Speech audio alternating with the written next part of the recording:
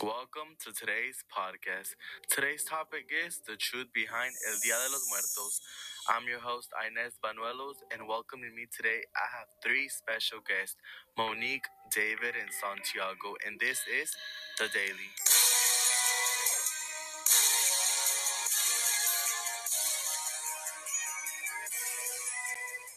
I'm pretty sure by now we all know what El Día de los Muertos is.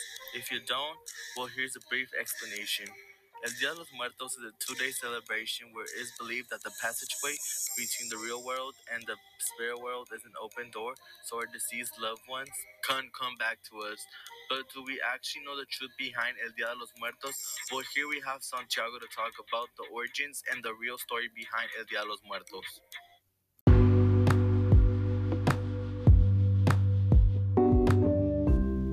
Hello, I'm Santiago. So far we have gone through things like why people celebrate the Day of the Dead and how they do so.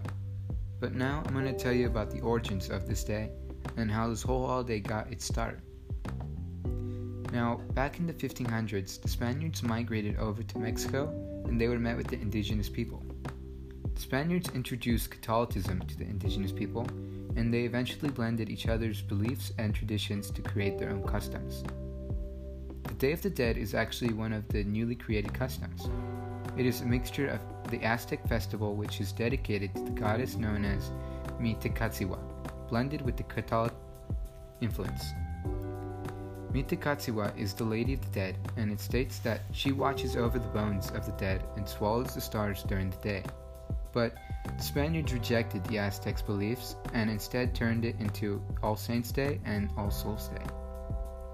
Now in the present day, the Day of the Dead is celebrated and has been transformed into the well-known holiday, which is celebrated and honored by multiple people.